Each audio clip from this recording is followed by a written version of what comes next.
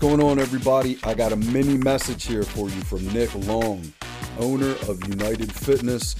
He was a football coach, he is a personal trainer, and he is a certified holistic nutritionist. And this is a little mini micro health tip to help you guys out. Don't forget to share the podcast with your friends, family members, coworkers, and I need you guys to leave me that 5-star rating and review. That helps the show grow. There is a link to the new website in the show notes. Make sure you guys head over, check out the new website. And remember, tomorrow night, the 23rd, Friday the 23rd, 7:30 p.m. Eastern Standard Time, we will be live broadcasting Symposium Part 3. And so much more cool stuff is coming down the line. But for right now, let's get into this Thursday special health tip from Younited Fit. Let's go.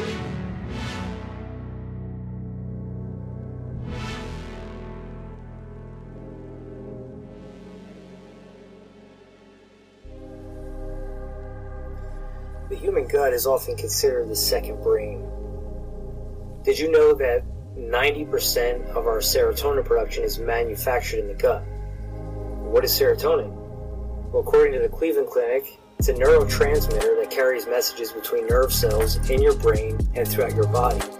These chemical messages tell your body basically how to work. Serotonin plays several roles in your body, including influencing learning, memory, happiness, as well as regulating body temperature, sleep, sexual behavior, hunger, influencing bowel movements. What problems are associated with low serotonin levels? Depression and mood disorders, anxiety, sleep problems, digestive problems, suicidal behavior, obsessive compulsive disorder, post-traumatic stress disorder, panic disorders, and schizophrenia. As a certified holistic nutritionist, I have studied and have experienced and now understand the importance of periodic cleansing.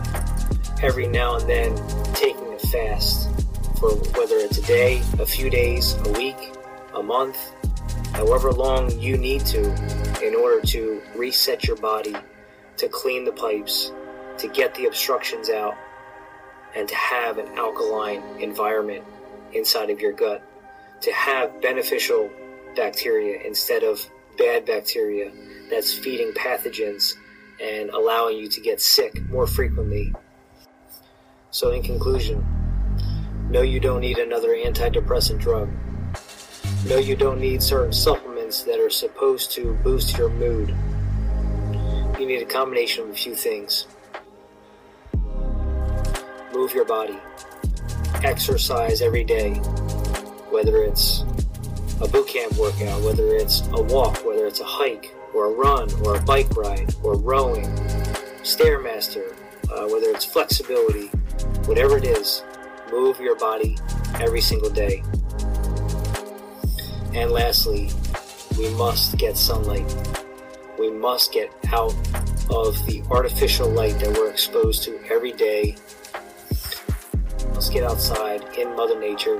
We must get fresh air, getting that sunlight, the vitamin D, boosting our hormones. This helps increase our mood and decreases anxiety and depression.